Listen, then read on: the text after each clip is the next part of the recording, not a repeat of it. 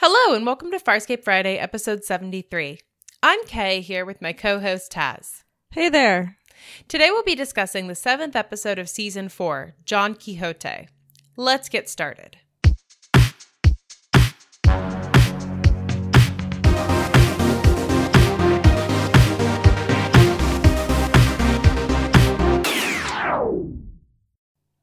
Welcome back. Here's a quick summary of Don Quixote. Coming back to Moya, John and Chiana get sucked into a video game that has odd parallels with John's real life. As things in the game get dangerous, we find out that Scorpius is loose on Moya. So this is our Stuck in a Video Game episode, and this episode was written by Ben Browder. It's the second one he's penned for the series. So this is a fairly common science fiction trope, and for me this was a callback to holodeck episodes of Star Trek Next Generation, which is what I grew up watching, just weirder. So, you have the people stuck in the game and they have to deal with the game itself and it becomes more dangerous. And that's kind of the situation that we have here. And in order to get out of the game, they actually have to win, right? And so that's the situation that we find here.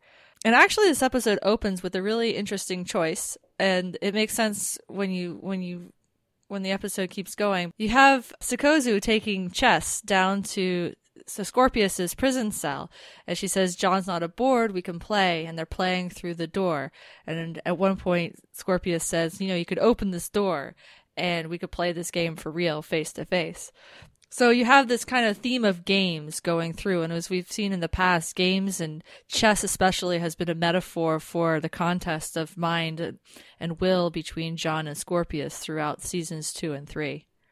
Yeah, I think it's especially interesting for reasons that Sikozu Scorpius probably does understand because he's communicated with John and in some ways with the neural clone. But it's really interesting to have Scorpius playing chess just because John has so often been playing it with himself and then also with Harvey. And it's kind of been this really tense thing. And then she looks at Scorpius and she's like, do you know how to play? And we're not sure that he does. You know what I mean? Right. Like John has been so long playing this game of chess with Scorpius, and we often use the metaphor of them playing chess together. But in some ways, Scorpius doesn't actually know how to play chess. Yeah, I like the idea that he learned from the neural clone, John, while he was using it to trying to find the wormhole information, or he gleaned it from there. Or, the two of them just made up their own rules. I mean, did you ever do that with board games when you were a kid, where you didn't know the rules and no one would play with you, so you just made up new rules? I used to do that all the time. I mean, I think that that's a good idea, too. And also, I think it's so funny that Sikozu goes into John's quarters and she's like, well, he's not going to care. He's not here. And I'm like, John will very much care that you took the chess set that he made himself and are now playing it with his arch nemesis. Yes. John is not going to be best pleased by that. But it's interesting talking about, knowledge of the game, because the game, John and Chiana are coming back from we don't know where, probably a supply run, something like that. Anyway, they're on the transport pod and Chiana is sorting through some games that she has gotten, and she says with glee one of them is porn, and then she says she checks out this one game that's the one they end up getting stuck in, and then she's so excited about it that she forces John to come into it with her. It's a simulation, it's organic matrix, you touch it on your skin and you get drawn into it. And while this is happening, John is trying to answer a comms call from Dargo about there being a problem with Scorpius. And that's as far as we get before Chiana forces John into the game with her. And the reason she's excited about it is because it's the Gamic base. She and John are now in the Gamic base. Jelena is running through, and it's, this callback to their life, or John's life. And it's what is going on here? And then Stark jumps in and saves them from Scorpius, who shows up. Scorpius in game. So immediately you have lots of stuff going on. And I guess my original point that I wanted to make that I wandered away from, but I want to revisit it as we talk about this episode, is how Chiana knows how to play the game. Like, she grew up with these games, clearly. She knows how they work. She's the one when John wants to say, get me out of this game. We got to go back and find out what's up with Scorpius. She's like, well, you just say, I want out, you know? But then the override doesn't work. That's the standard override. And then throughout, she's the one who catches on to a lot of the things that are going on in the game that come up. And I just thought that was a really cool choice to have Chiana be the gamer. Yeah, I mean, and it is, again, kind of going back to John as a fish out of water, which I think is kind of one of the things that the series has moved away from. Like, we've talked in a lot of ways about how John is now becoming the action hero and Zakozu is now the science nerd, you know? But at the same time, I really like this callback to kind of John still having things he doesn't know about. It reminds me of that moment in Thanks for Sharing where he's handed a phone and he doesn't know what to do with it, and Chiana has to like open it for him. You know, it's kind of like that kind of feeling. I think that what's interesting for me is that the game really quickly kind of jumps into Farscape weird territory. Like, it starts off as kind of, you know, a Destiny, Call of Duty kind of first-person shooter game. And then it immediately moves into like this weird, you know, anime kind of, like anime, early Mario Brothers kind of feel with like the really pixelated trees and everything, and a giant tower that he has to, you know, it looks like a cactus. It Yeah, looks like a cactus to me. Stark is the one who saves them, an avatar of Stark, and they basically get booted from the level of the Gamma base where they're in their real clothes, they've got weapons, they're in, you know, season 1, Chiana's in her season 1 outfit, the outfit with like the tufty shoulders and the kind of camo pattern, black and white. And then they're transported into this other level that's kind of fairy tale-ish, and John is in Spanish armor, which is a callback to Don Quixote, after which the episode is named. And Chiana is in a jester's outfit with a blue vest and a floppy hat. And they're like, what's going on? And John's really pissed off at this point. He is like so mad at Chiana because he's worried about Scorpius having done something back on Moya. And Chiana drew him into this game, and they're stuck there now because the override's not working. And we find out pretty quickly, Stark is there. They end up in this like back room of the game, which is apparently not supposed to be part of the game. The game is supposed to be the Gamma base levels, you know, real life grittiness, terrifying human versus the Peacekeepers and Scorpius. I think the level that they're on currently is actually the fairy tale level. It's actually supposed to be a higher level because really? Because Stark early on says, you're not supposed to be here. All players need to start at the Gamma base. Yeah. Okay, because I kind of took it as this parallel game almost. I think that was just supposed to be the back room where Stark is looking for the direction manual. That's how I took it. I think it could be taken either way because this episode is different. Yeah, they're so different. I know, that was my confusion too. Was because I was like, I would 100% play the video game that like it kind of started as. So they're in this back room with Stark. Because he came to them in front of the castle and he was like, hey, you guys aren't supposed to be here yet. You haven't played any of the previous levels. And they're kind of like, we're here. And then he realizes that because this is the real John, it's actually glitched the system. And now they can't get out without winning. Right. Because when he gave his neural imprint to make the game, he also had the memories of Talon John that he took at the end of Talon John's life. That's how all this kind of weirdness came together. Yeah.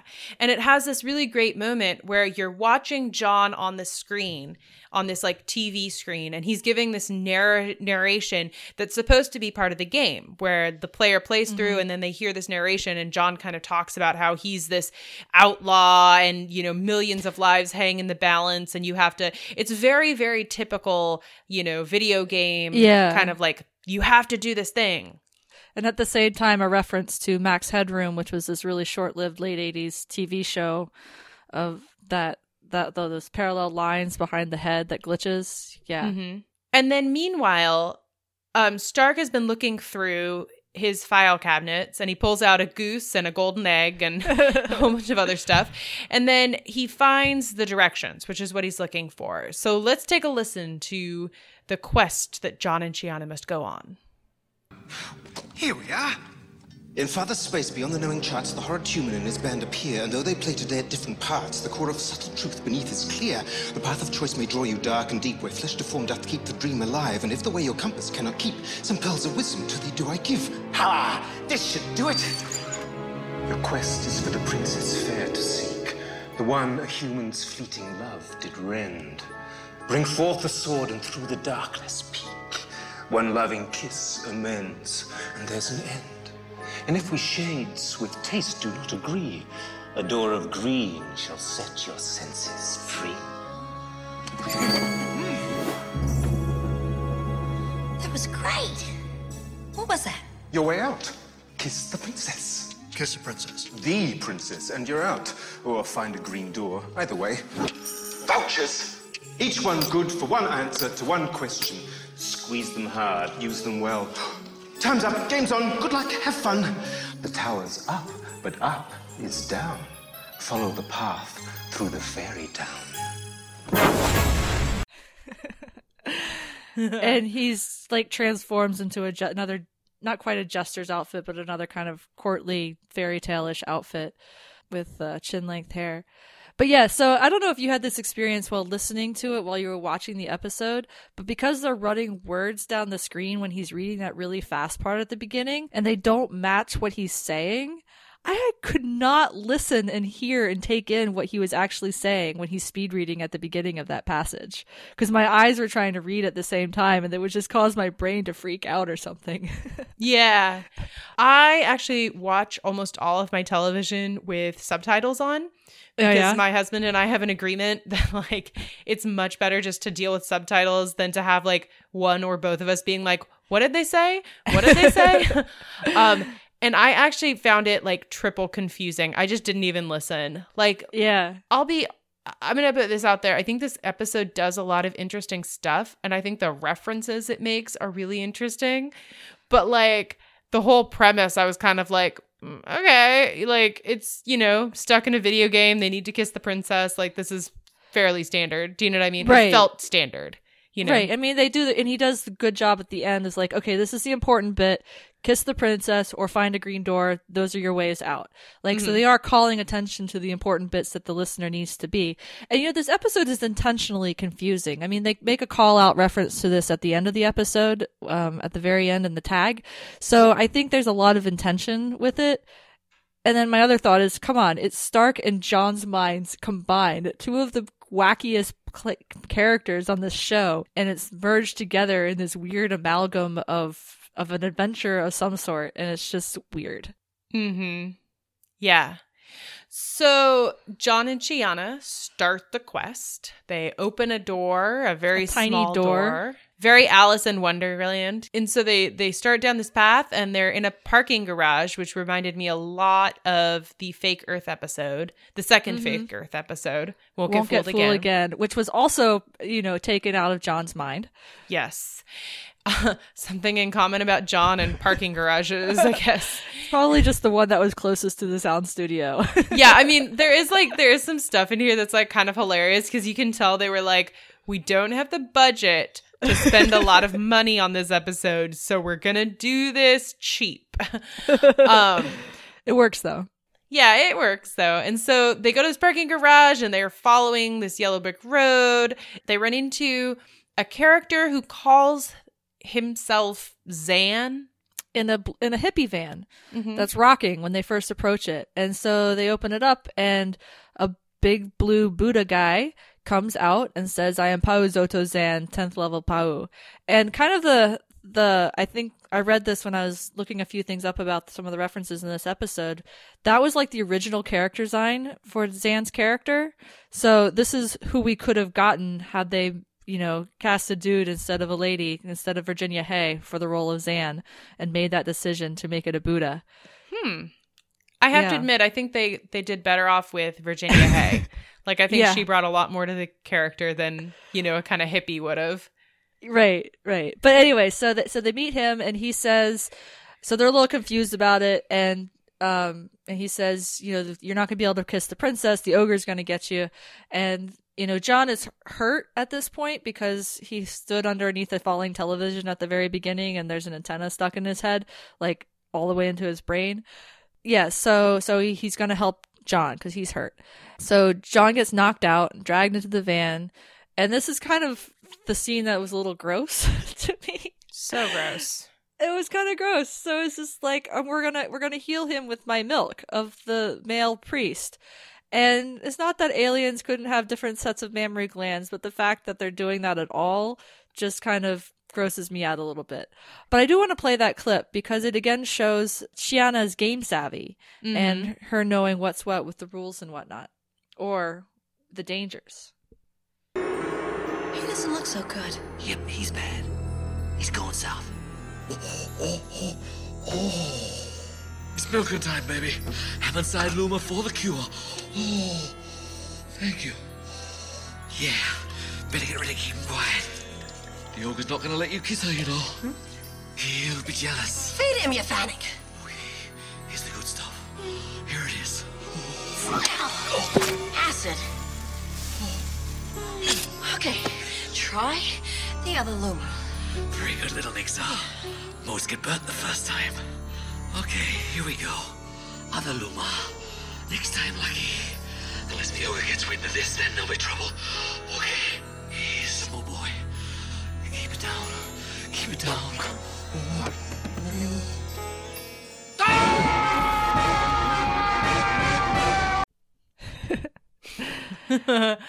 Okay, actually, the more I think about it, though, the idea of Delvians having mammary glands makes no sense to me because they're plants. Right. Well, I mean, you could kind of think of it as like sap of some sort coming out, you know, like we tap maple trees to get syrup. You know, that is a thing that happens. So, Okay. Yes, it is a little weird, but they're also working with a human actor, I guess. Yeah. Yeah, this whole scene is like real weird, but it definitely does show Chiana being the gamer here. Because Chiana is the one that throughout this whole episode, really, she's the one that's actually playing the game, which makes it really ironic that John is dressed as the main character and Chiana is dressed as the sidekick. Because in reality, she's the one that's playing. She's the one that's getting it, you know? Yeah, exactly. And just a quick note, she's armed with knives, so she has 2 daggers, I think, with her. And when she knocks the acid back, she actually threatens Zan with a knife to her throat. And as you said, John is the one dressed as a warrior. He's got armor, he's got a helmet, they're both Spanish style, and he's got the sword, so he's the warrior. So I just really like that, like, Chiana gets to be the rogue and John's the warrior, and it just really makes things nice. John gets healed, they all scream. They get kicked out of the van after driving through the parking lot, and they're on the next part of their little quest. And they follow the yellow little trail, which is like John describes it as like chocolate coins. That's what they're following. And there's these doors all over the place. None of them are green, however. And then they come upon Rigel the Black Knight, which I love and is hilarious. And I am going to play it just because it's really quick. And it's Rigel as the Black Knight from Monty Python and the Holy Grail. I said I'll... Wow. None shall pass. Check this out. Brave Sir Knight, I am King Arthur of Camelot. This is my loyal vassal, Patsy. Bollocks! You're a pimped out, arrogant fleshy who wants to use my road, where none shall pass. Right. Well, that went great. Let's kill him. No. He's not gonna move too fast lugging all that armor. We can just go around. None shall pass. So they try to go around little Rigel. And you have to understand, they're this huge, empty parking lot. And Rigel is like, you know, the size of Rigel. So yeah, John's right. They could just walk around. But the way Rigel, the little Black Knight, stymies them is he farts fire now. He's now, his ass is now a flamethrower. And so, you know, they're on one side or the other. And I also just love Chiana, like, let's just kill him because she's playing the game. And then she keeps playing the game by, you know, getting around the fire and stabbing Rigel and he explodes. And John's pissed because basically he's still pissed at Chiana. And basically brings back the argument of, why are we in this stupid game? It's all your fault kind of deal. Like, where's the door? They can't find the next door. Mm-hmm. The door, after they asked Stark, they figured out is underneath where Rigel was sitting. He was hiding it. I don't know. This part just, I don't know. I just love Monty Python and the Holy Grail so much that it was just made me laugh and laugh and laugh when I saw this scene. It's such a good reference. It's like one of the best parts of Monty Python and the Search for the Holy Grail. It really is. It's so classic. And also, I just love, again, how Chiana gets to be the badass here. Like, she tells John, like, okay, let's go this way. And then she goes the other way. And he's like, I thought we were going this way. And she's like, dude, like, obviously I'm trying to, like, trick him. And then she ends up being the one who does the cool thing where she, like, slides in and kills him with, like, a, you know, going under his It was a very cool Chiana moment. And also, Monty Python for the win. I know. So, so the next part, they fall into Dargo's room, and Dargo it's like a Hansel and Gretel situation, except you have Jewel and Chiana, so in second Chiana, in a cage, who are begging to be eaten by Dargo. They're both in witches' costumes, and Dargo is in, like, lederhosen with a polka dot shirt, and is a confectioner, like, giant lollipops are everywhere, and kind of candy house. So you got, like, lots of mixed metaphors going on there. And I just want to point out that the whole, you know, Jewel and Chiana begging to be eaten by Dargo and all the sexual overtones of, like, they were the his two girlfriends. And while they're going through this room, they actually see a green door, and they're like, okay, we gotta get to the green door. It's on the other side. And when they get there, Chiana says at some point, this room is too easy. And that becomes actually really important later on in the episode. But they go through the green door, and they're out. And Chiana gets zapped by Dargo's tongue right before she can make it to the door. So only John is back in the pod, awake, and Chiana is still in the game and still vulnerable in the game. So then John ends up going back for Chiana. He makes a call to Moya, but then he decides to go back for Chiana before he gets to Moya, because he realizes that he can't just leave her there.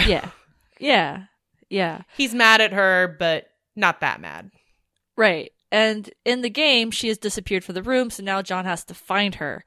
And he asks Stark again, who is like a head under a plate in the table. It's a really fun little visual gag. So it's like his head is on a plate, even though the actor is sitting under the table.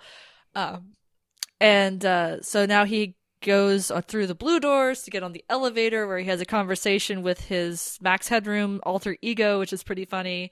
And he has to defeat a Scarran and a Xieyang, the fire breathers from season 1, with his sword before he gets to the top level, the penthouse, where Princess Erin is and Butler Harvey are. So he's reached it, and that's where Chiana is, and he gets an introduction to the ogre. So I'm just going to talk through this because there's much more interesting things to talk about later on in the episode. Erin is all in white. It's a bedroom. She's got a southern accent with a lisp. Harvey is acknowledged to be Harvey and not Scorpius, like she calls him Harvey. And he's a pathological liar and a butler. And then the ogre rocks in, and it's Crais, which I thought was kind of hilarious. Yeah. Because given how much Stark hates Crais and how much John hates Crais, and he is Erin, the princess's boyfriend, it's just like the whole love triangle from Talon, the Talon crew, kind of playing itself out again, except Crais is a really ugly ogre. Yeah.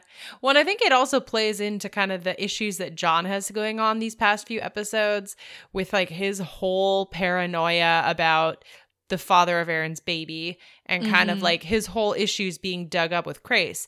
Because this isn't the John that got to have closure with Crais.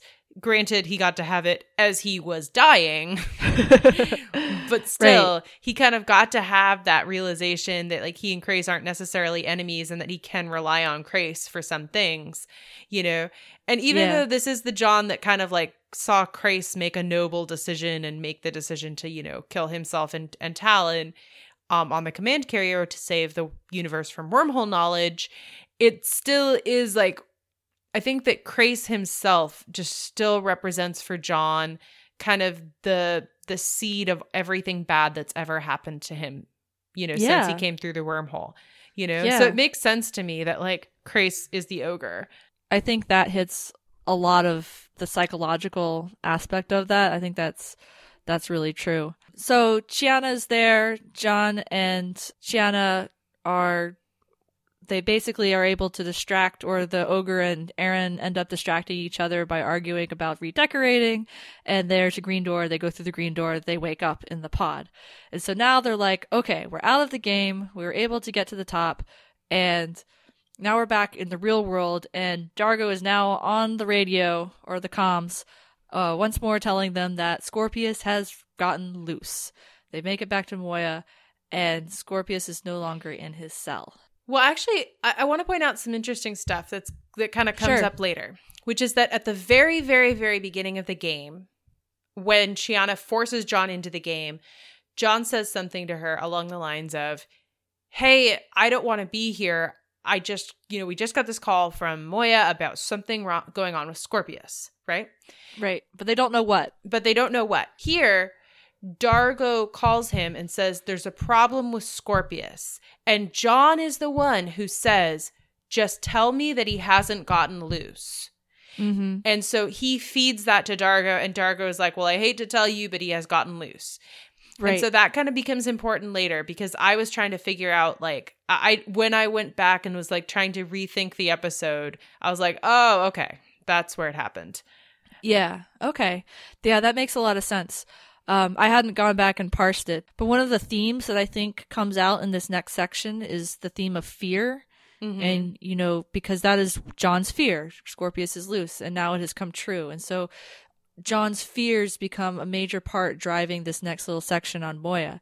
So they get back. Dargo and Eren greet them. Dargo and Chiana take one tier. Eren and Jon take another. And the two of them are kind of feeling the buddy cop vibes again, right? Mm-hmm. They're back on business. They're going to hunt down what's going on. Pilot's not responding. Things are going weird on Moya, so they're going to go check out Pilot and see how he's doing. And at one point, Jon says, it's good to have you back, to Eren. Mm-hmm. And I feel like that's in reference to their partnership, feeling like they're not on opposite sides because of their relationship. Yeah. So they go to Pilot's den, and Scorpius is there, and the DRDs are firing at them. And then Scorpius says, hey, I did that thing I did to Grunschlick at the end of last season where I've got, I'm controlling Pilot, and I'm going to kill him and kill everybody and just wait for Graza to show up if you don't give in, if you don't give yourself up. Yeah. And at that point, Eren knocks out Jon. Because Jon wants to shoot Scorpius anyway. Mm-hmm. Yeah. And she knocks him out and she kicks him. And I'm going to play the next scene where Jon wakes up in a cell. He's awake. He did it, didn't he? Tagged you with the microchip. You haven't considered the possibility that I was protecting Pilot. The second boot to the head convinced me otherwise.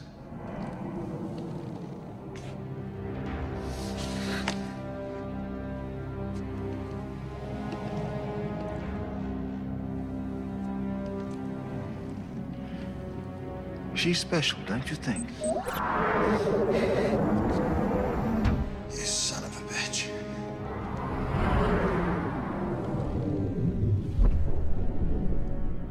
Shall we end this?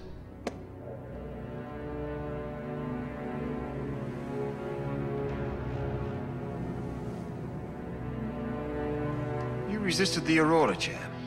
You resisted my neural clone, and you resist all reason.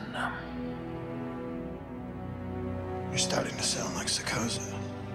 Perhaps. Where does that leave us, Jon? Time you headed off for darker pastures and left me the hell alone. You resist because you have hope. Hope that your friends will save you. This time it will be different. One by one, I will extinguish all your hopes, and little by little you will begin to see reason.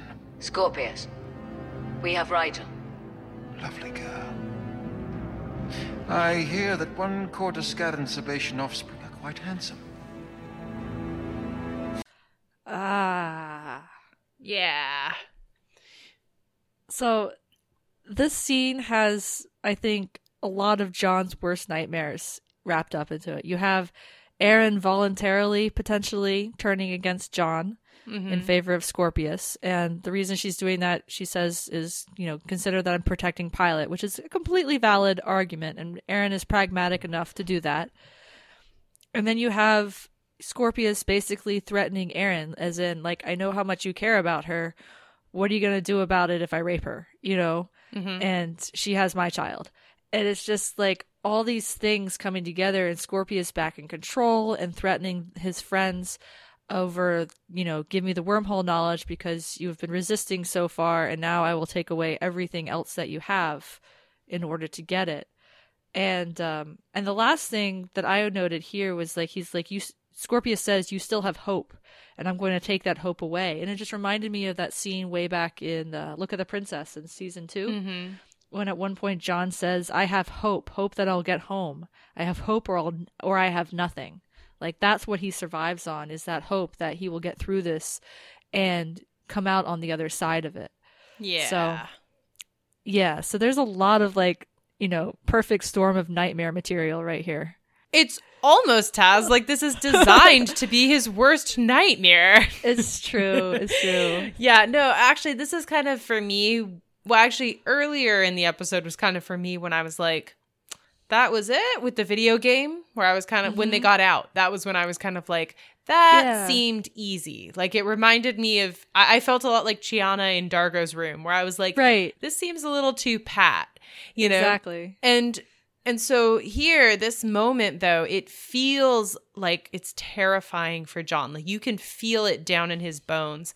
And I think that really does just go, though, to, like, how good a grasp of character Ben Browder has of John Crichton.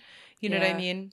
Like, I don't always agree with how he writes John Crichton, but here I think he's really getting at this, like, niggling truth about John and, like, what he's afraid of, and the fact that if you did this to John, he would be destroyed, Right. And it's actually at this point that John begins to do something that is kind of terrifying, because he cuts open his own hand and he starts writing out wormhole equations on the floor with his blood. Because Scorpius handed him a knife, because of course you're going to hand the enemy that you have balls to the wall a knife just to taunt them with the fact that they can't kill you without killing their friends. Well, and he can't kill him at all, because I read it as that there's still some lingering, Yeah, I got that too. When he tries to stab him, like he's stopped like he was at the end of season 2 when Harvey was stopping him and the neural clone was stopping him from following through, but also the fact that his friends are hostage. But yeah, the other thing that this scene really brought home to me, having seen all of season 4, is I think this is where some of John's behavior going forward from this episode, and we'll come to it again at the end, but why he behaves towards Eren the way he does is out of this fear that's born from this conversation of Scorpius threatening Eren in this scenario. Yeah, like if Scorpius knows how much Eren means to him, Eren can be used against him. Yeah, and I think this, is something John has always known, but here it's really crystallized for him just what the stakes are personally. That's actually kind of interesting, because it's an inverse of Eren from earlier seasons, where like in earlier seasons, one of the explicit reasons that Eren kept herself so apart from John was just this knowledge that if he was close to her, if they were emotionally entangled, he could hurt her.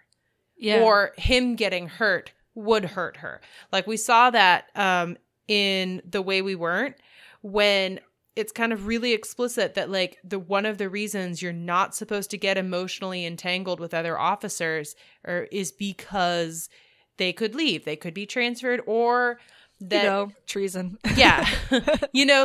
Or they would be willing to do things for you, or just that kind of like that phantom pain, Right. Yeah, exactly. And here it's the knowledge that someone else could hurt her and that thus hurt John, or hurt John to get to her, or, they are a partnership now and he does not want to see her hurt at all, especially at the hands of someone like Scorpius. Yeah. So then there's like a lot of stuff that happens, and Chiana is in the cell next next right. door and says, hey, here's the game, let's chat in the game. So they go back into the game briefly, and they're like, okay, Scorpius is listening to everywhere on the ship, he can't hear us here. And so then John's plan is to trap Scorpius in the game where his physical body will be vulnerable while his mind is occupied.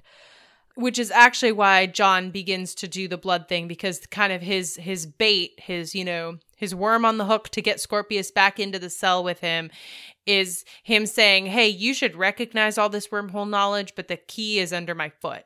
So you're going to have to come in and take it. So then Scorpius comes in the cage. John slaps him with the game. Scorpius actually outsmarts the game a little bit. He's like manipulating the game. And then John gets out and Scorpius is stuck. Right. And he gets out because Aaron comes in and physically pulls him away.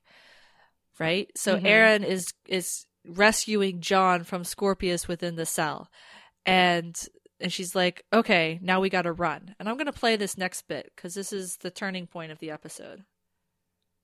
What about the others? We can't save the others. Listen, John, I came back for you. Nothing else matters. I just want to be with you.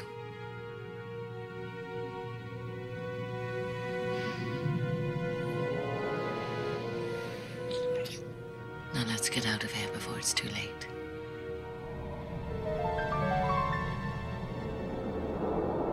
Something's wrong. Something's wrong. So something is wrong. Dun, dun, dun. And while at the end of that little clip, he pulls out the little ball to ask Stark questions that he should not have in his possession in the real world. And he realizes that he is still in the game. Mm-hmm. And I think there's a couple things that twig him onto that. I think Erin's behavior, it's not that she came to rescue him, but that she was willing to leave the others behind and just leave them behind and run. Mm-hmm. Like, real Erin would not do that. She would go back for Dargo. She would go back for Chiana and Rigel, you know? Mm-hmm. And she wouldn't leave Pilot either, you know? So even if she doesn't fully like them, like, they are no longer people she can leave behind. And the fact that she's just like, oh, it's just you and me, John. You know, that's, I think, the big clue that something is wrong. And ironically, I think that this reminds me a little bit of the Locket, because I think that if I'm going to be a little bit spoilery here and we'll get into it in a moment, but if Stark had been a tiny bit better at designing this end of the game or at figuring it out on the fly, then I think John would have gone for it. And John could have gotten stuck in here forever, you know? But because this is his fantasy, he's often told Aaron, like, let's just settle down. Let's just go somewhere and, you know, be together. That's all I want, you know? And so this is kind of feeding into that. And I think John is at this point realizing that not only is that not what he wants, but that that's no longer in character for either of them.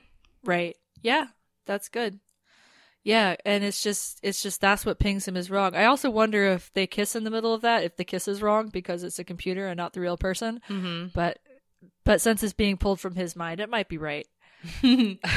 So John goes back into the game and he ends up with Chiana. He grabs Chiana. They go back into the game and they end up in Dargo's candy cave, and he asks Chiana, or he tells Chiana, he's like, hey, before you said this room was too easy. Why did you say it was too easy? And she kind of tries to tap dance her way around the question. And then he ends up realizing that it's not the real Chiana. And because he forces her by saying, what's Erin's secret? Because he knows that she knows Erin's secret. And she kind of says, what secret? I don't know what you're talking about. And then he realizes that the Chiana that's hogtied on the table with an apple in her mouth is the real Chiana. Right. And so when they were first in Dargo's room way back on their first playthrough, you know, when he lost Chiana, had to go back and find her, she'd been switched at that point. And so he's been going with the wrong Chiana, the fake game Chiana, throughout the rest of this. And they do, just real quick, they do go back to Zan and Rigel's levels too, but they basically blow through them by running them over with the van, which they steal. That's briefly amusing before they get back to here. So now we have real John and real Chiana, and they're like, okay, we actually need a real solution because these green doors right before they left Moya part of the game back into the fairy tale land, they saw Scorpius painting a yellow door green and Stark talking over it. And so they're like, okay, now we actually have to figure out how to get out of this game because we are well and truly stuck. The green doors are not a thing. And so they've realized that they have to find the princess, kiss the princess, get out. That's the only way out. That's the end game. And so they end up going, and I think when they first come back in, they kind of decide that. So by the time they get past Dargo's room, next they go up to the penthouse. They stab a lot of TV screens. In the penthouse is Aaron still, and Harvey the butler, who they have to fight off, and then Crais the ogre. So Jon is fighting Crais. Chiana fights Harvey. She subdues Harvey. Stark comes in, the Avatar Stark comes in, so Chiana's fighting him, and she incapacitates him, and then Chiana's actually the one who throws a knife and gets the ogre in the neck, which debilitates him so that Jon can kill the ogre. So again, Chiana is winning this game, and she is totally owning all the bad guys. And so then Jon kisses the princess, and then nothing quite happens the way it's supposed to. And then here's what comes after, where we realize that Aaron is not the right princess. Or Chiana, rather, realizes this, because Chiana, again, is winning this game. Chiana? I don't know. What do you mean you don't know? I don't know. Hey, I know.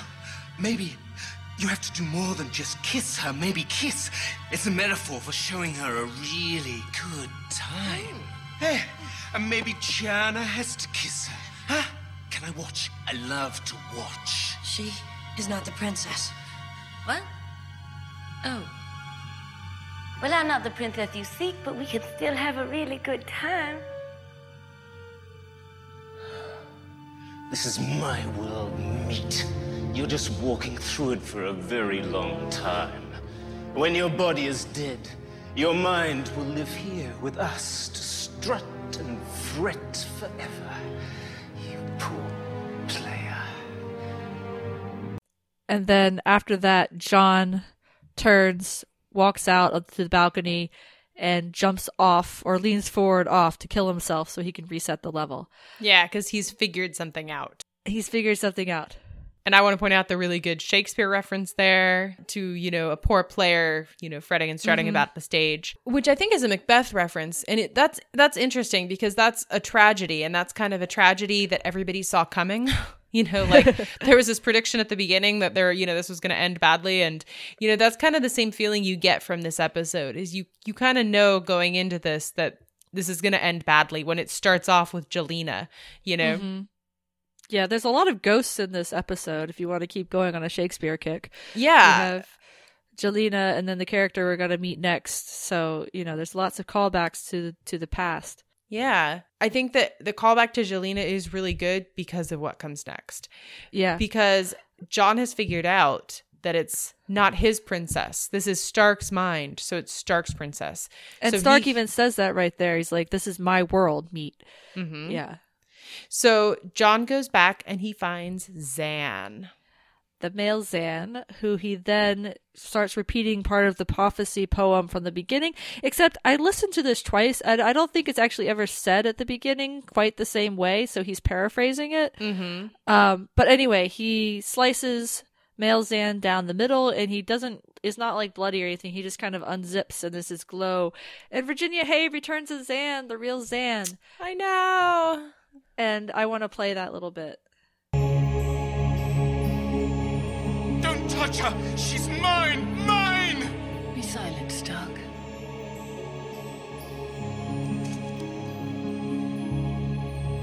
Is that really you, Jon Crichton? I think, yeah. And you're... Zan. For all that matters. This Stark wishes to keep you here. He blames you. No. Believes I died for the love of you. A lot of people have died because of me. What is it that you wish of me, Jon Crichton? A kiss? Have you wasted my death? and the deaths of so many others? I don't know. Then I suggest you find out. Before anyone else dies for the love of you. And they kiss, then they get out of the game. Oh, that's such a good line. You know, It before is. anyone else dies for the love of you. You know? There's a lot going on kind of under the surface, I think in multiple scenes in this episode. But this is another one. It's like that middle one where it's like all of John's fears. And here's another one of them. It's like, have people died for me? And have I wasted their lives? Have they died for nothing? Because it's not just Zan, right? You have Zan who died to save Aaron because she loved Aaron and John so much.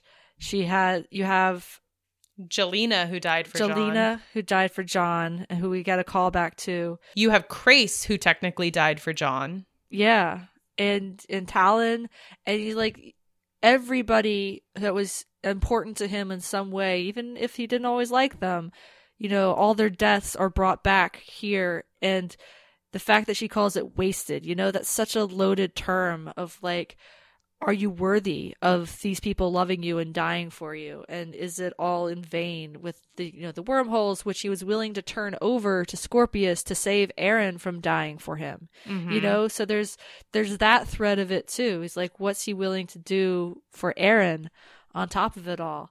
Yeah. And then you have the poor tragedy of Stark, who I do like that they call out that he's a bit of a creeper with, like, I like to watch in that previous clip that we played. But at the same time, it's like he lost Zan, whom he loved very much. And this is what he's carrying around with him, is this frustration and this, you know, dislike and hatred of John. Maybe not hatred, but this baggage with John, who he views as responsible. Yeah. Well, and it's interesting that this Stark still blames John, because we had this whole time of him on Talon, and it's kind of interesting that at his core, that even though he's done all this other stuff for John at this point, he blames John. And a little earlier is actually when we found out that it is actually Stark that kind of designed the back end Moya part of the game, not explicitly, like he designed it as the game was playing to keep John in the game. Yes. And the way and John kind of points out, like, there's a whole bunch of stuff that happened in this that the other John couldn't have known. Yeah. And the way he figured it out is what I pointed out to earlier, which is that John is actually the one who's been telling him it. John is the one who said, hey, you know, we have to get back because of Stark, or because of Scorpius. And then he was the one who said, oh, Scorpius escaped. And, you know, so John has been the one feeding him all the information. And Stark even makes a dig of it by saying, you talk a lot, you know, and that's one characteristic of John that people have complained about over and over again since season 1. Like, the human talks a lot, and here it's used against him. Yeah. So he and Chiana get out of the game, and they go back to Moya, and Dargo's like, yeah, there's a problem with the door on Scorpius' cell, but we already fixed it. So there's, like, it was always a manufactured, that was all in game. You know, the Scorpius thing was more of a heads up, FYI kind of deal that that Dargo and Aaron just handled. No problem. Although it does make you wonder what really happened to the door. Like, what? Yeah. Sakozu knows a lot about Moya's systems. Right. So what was she and Scorpius doing something down there? Yeah. I don't know. We never find out, at least. Yeah. Anyway. So at the end, John has a moment with Norianti. And they're in the center chamber, and she's cooking, because that's apparently all she does on the ship. Interesting day. They're all interesting. This was more like confusing. And a warrior needs clarity. I'm not a warrior. You carry a weapon. Second Amendment. Besides, it's Scorpius' war, not mine. Thousands dead, billions in the balance. But that's not the war I'm speaking of. Aaron. The war of the heart. Always Aaron. Yeah, I don't think too clear where Aaron is concerned. Pain clouds judgment.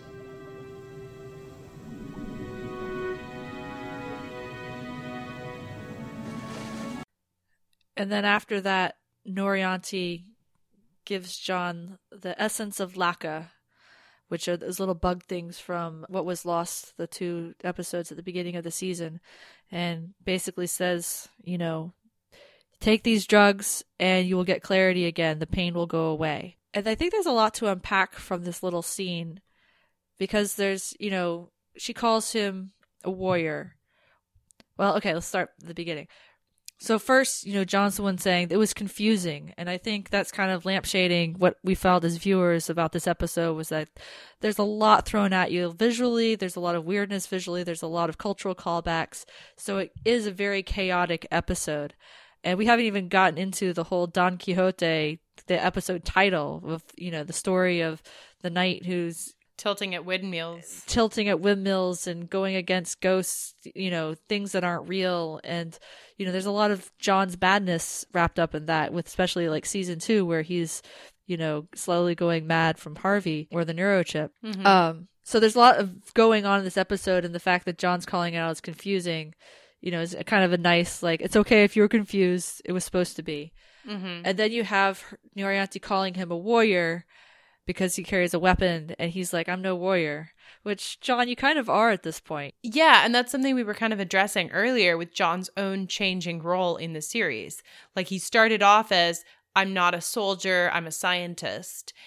And yet at this point, he's killed thousands of people. He carries a weapon, and he's no longer comfortable being the science guy. He passes that off to Sikozu, you know, or, you know, Harvey. You know, there have been a couple times where he's, you know, passed it off to Harvey, you know, and it's kind of this interesting moment, because he doesn't want to be a warrior, but at the same time, Norianti, I think, is pointing out here, like, if it walks like a duck and talks like a duck, you know, you're a soldier.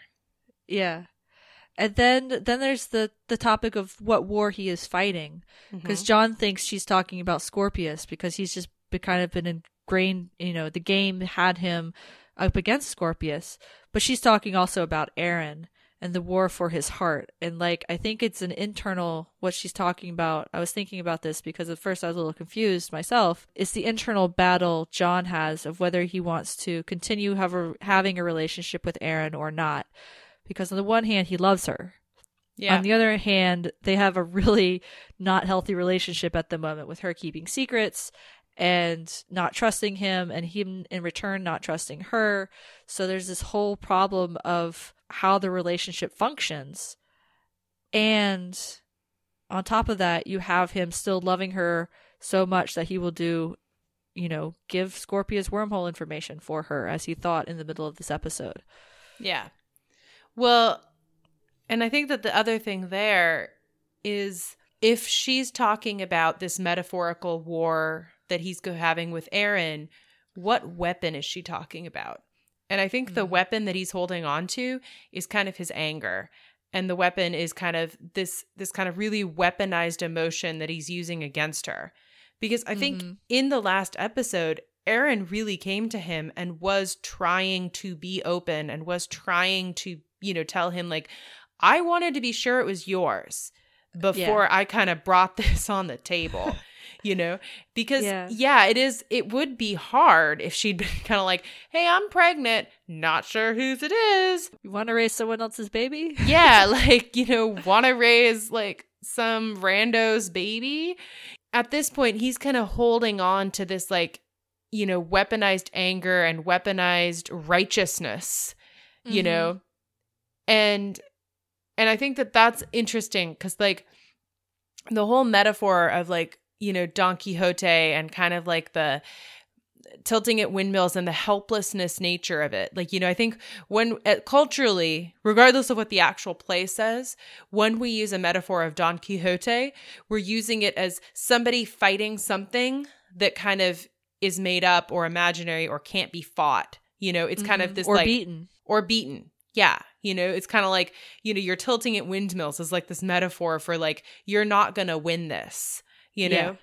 Yeah. And so I think that right here, Jon is fighting his attraction for Eren, and he's not going to win that. You know, like Right. he can take as many drugs as he wants. He's not going to win against his emotions for Aaron. Right. But he does take the drugs. When he sees Aaron in the hallway afterwards, she's sitting on the floor and she says, "Hey, I heard I was a princess," kind of trying to engage him in conversation, trying to be friends, trying to, you know, have some sort of interaction. And he barely looks at her. He pauses and then he walks on without saying anything. And the look on Aaron's face is just devastated. Which is kind of, I don't know, this is what ruined me about the episode, because I'm like, there is a certain point, I think, where Aaron will stop trying. You know what I mean? Right. Because this is awkward for her. This is uncomfortable for her. And there is a certain point where I think he can push her far enough that she will like leave or just stop, you know? Yeah. Yeah. But that was the interesting thing about watching this episode as a rewatch, knowing where season 4 goes with the storyline. Mm-hmm. And to be honest, I like don't completely agree with the choices that Farscape / John Crichton are making about a lot of things. But knowing some of his later reasoning, I feel like this is the episode where a lot of that kind of starts and crystallizes. It's not just that he gets the drugs, but the way he's thinking about Aaron and the way he's thinking about Scorpius and the way he's thinking about, you know, being a partner with Aaron and what that means for what Scorpius wants, you know, her being vulnerable to him in all these ways. That's really where the game, the scenario that he was in the game really crystallizes, I think, a lot of those fears for him that then bring him to make these decisions that he makes not only at the end of this episode by, you know, going for the drugs to try and push back his attraction to Aaron, but as he continues to use them later on through the series.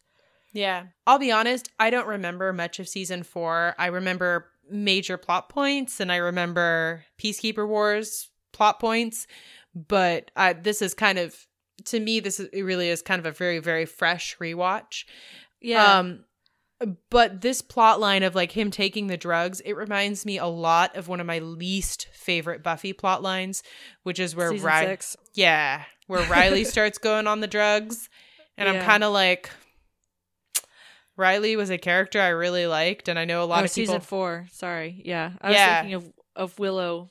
Season 6. Dark Willow. That's another good one. Well, I hated both of those plot lines a lot. I think I hated the Riley more because I actually liked Riley a lot. Yeah. For the same reason that I kind of liked Angel, the series, because it kind of felt like, you know, like he was the guy that was never going to be the guy. And, you know, because it's kind of hard to be somebody's like love interest after Angel.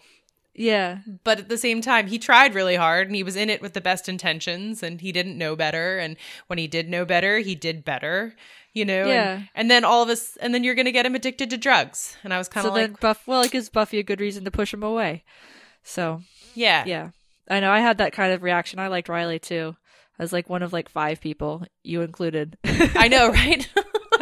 Let us know if you also liked this character that was probably designed to be hated, but we kind of liked, because I always like characters that are designed to be hated because I feel so badly for them. I mean, okay, that's not true because everybody heard how much I hated Jewel.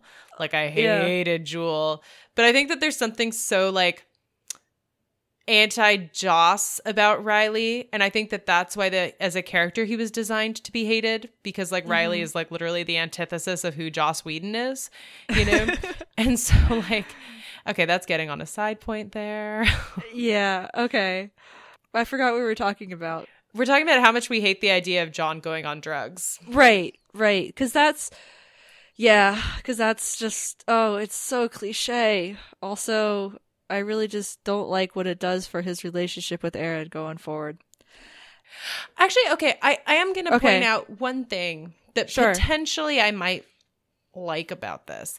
And it's not like a good thing. And again, like as I've said, I don't like and then they get on drugs plot lines because it feels so 90s in like a very fundamental way. This was the 90s. Yeah, but I mean early aughts. No, this is the early aughts. But this feels very like Saved by the Bell of like, I'm going to get addicted for one episode and then I'm going to get better because willpower. And I'm like, that's not how addiction works. But whatever. Well, it is never clear whether the Laka is addictive or not. Whether he's taking it voluntarily and it's something like ibuprofen that you actually don't get addicted to, but you can take to feel better. Yeah. And he's taking it to feel better about himself and his relationship with Eren. Okay, but so my point is, I think the one thing I will potentially like about this, which is that this is the first time that something awful has happened to John, or potentially will happen to John, because I've seen enough addiction plot lines that I pretty much know how this is going to go. And it is his fault. It is explicitly something that he did that is causing this. And I'm like, you go, John. You take your agency back by making poor life decisions. It does introduce conflict. I will give it that. And they do have to fill the season. And and this season is much more episodic than, let's say, seasons 2 or 3. So, yeah. But again, like, I want to say that even though I'm acknowledging that this is happening, I hate it. Fair enough. So what would you give this episode? It's like a 3 for me, 3.5. You know, it's like a real solid episode. You can tell that, you know, Ben Browder has such a good grasp of who John Crichton is. But it's also like kind of one of those episodes that I completely forgot about until somebody brought it up the other day. Yeah. Yeah, no, it's a 3 for me as well. I think it's very solid. I like it. It's actually better than I remembered it being, and I think that's the benefit of having seen it before, because it is such a confusing story. It wasn't so confusing like that I couldn't follow it, but at the same time, it's just chaotic. And I kind of like the chaotic episodes. I kind of feel, though, like, and this is just bitterness talking, but I'm like, it's such a wasted Virginia Hay. Like, the few minutes we have her, it's amazing and beautiful and perfect and Zan. Like, this is the Zan I miss. You know, this is the Zan the show is missing on a lot of levels. But at the same time, I'm kind of like, it feels selfish that John is the only one that gets her. Yeah. Yeah, but she is there for just such a short period of time. Yeah. So, Wardrobe Watch, we have lots of different crazy costumes for everybody. I think we discussed most of them as we went for the game parts. Otherwise, when they're not in game or in the Moya parts of the game, they're in their usual outfits. Mm-hmm. And John is wearing gloves like full time now. I don't know if we've pointed that out before, but he is. Yeah. Got his hands covered. I'm going to also point this out that Claudia Black, now currently like the real person, wears her hair blonde. And I'm like, this episode really reminded me of that strongly, because I'm so like Eren and like Claudia Black. Well, Claudia Black herself is like literally like an ageless princess who I've said multiple times, I think bathes in the blood of like babies, because like she perpetually looks the same age as she does in this TV show, like no matter how old she gets. And I'm like, how is that physically possible, Claudia Black? But at the same time, I'm also kind of like, I prefer her with dark hair. Yeah. Same. Yeah, she's just, I think I appreciate her performance in this as like the princess in a white dress with the blonde hair and the southern accent with the lisp, I think more than I did at the time, because I was like, before I was just like, that's not Eren, and outraged because I really like Eren's son's look and feel and the way she is. This is such an opposite of that. But I think I'm just a little bit more mellow now about my feelings, and she was cool. Yeah. So next week we have I Shrink, Therefore I Am. Yep. And this is one I don't really remember beyond what the summary says. So this will be kind of like a new watch for me of it too. Yeah. Yeah.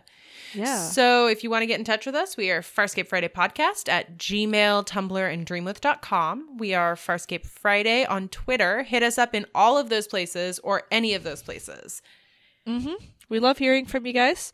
And tell us what you liked about this wacky episode. I mean, there's a lot to love here. We skip bunches of it, or at least bunches of the details anyway. And I'm sure there's references that I still don't understand. All right, we'll see you next week. Bye-bye.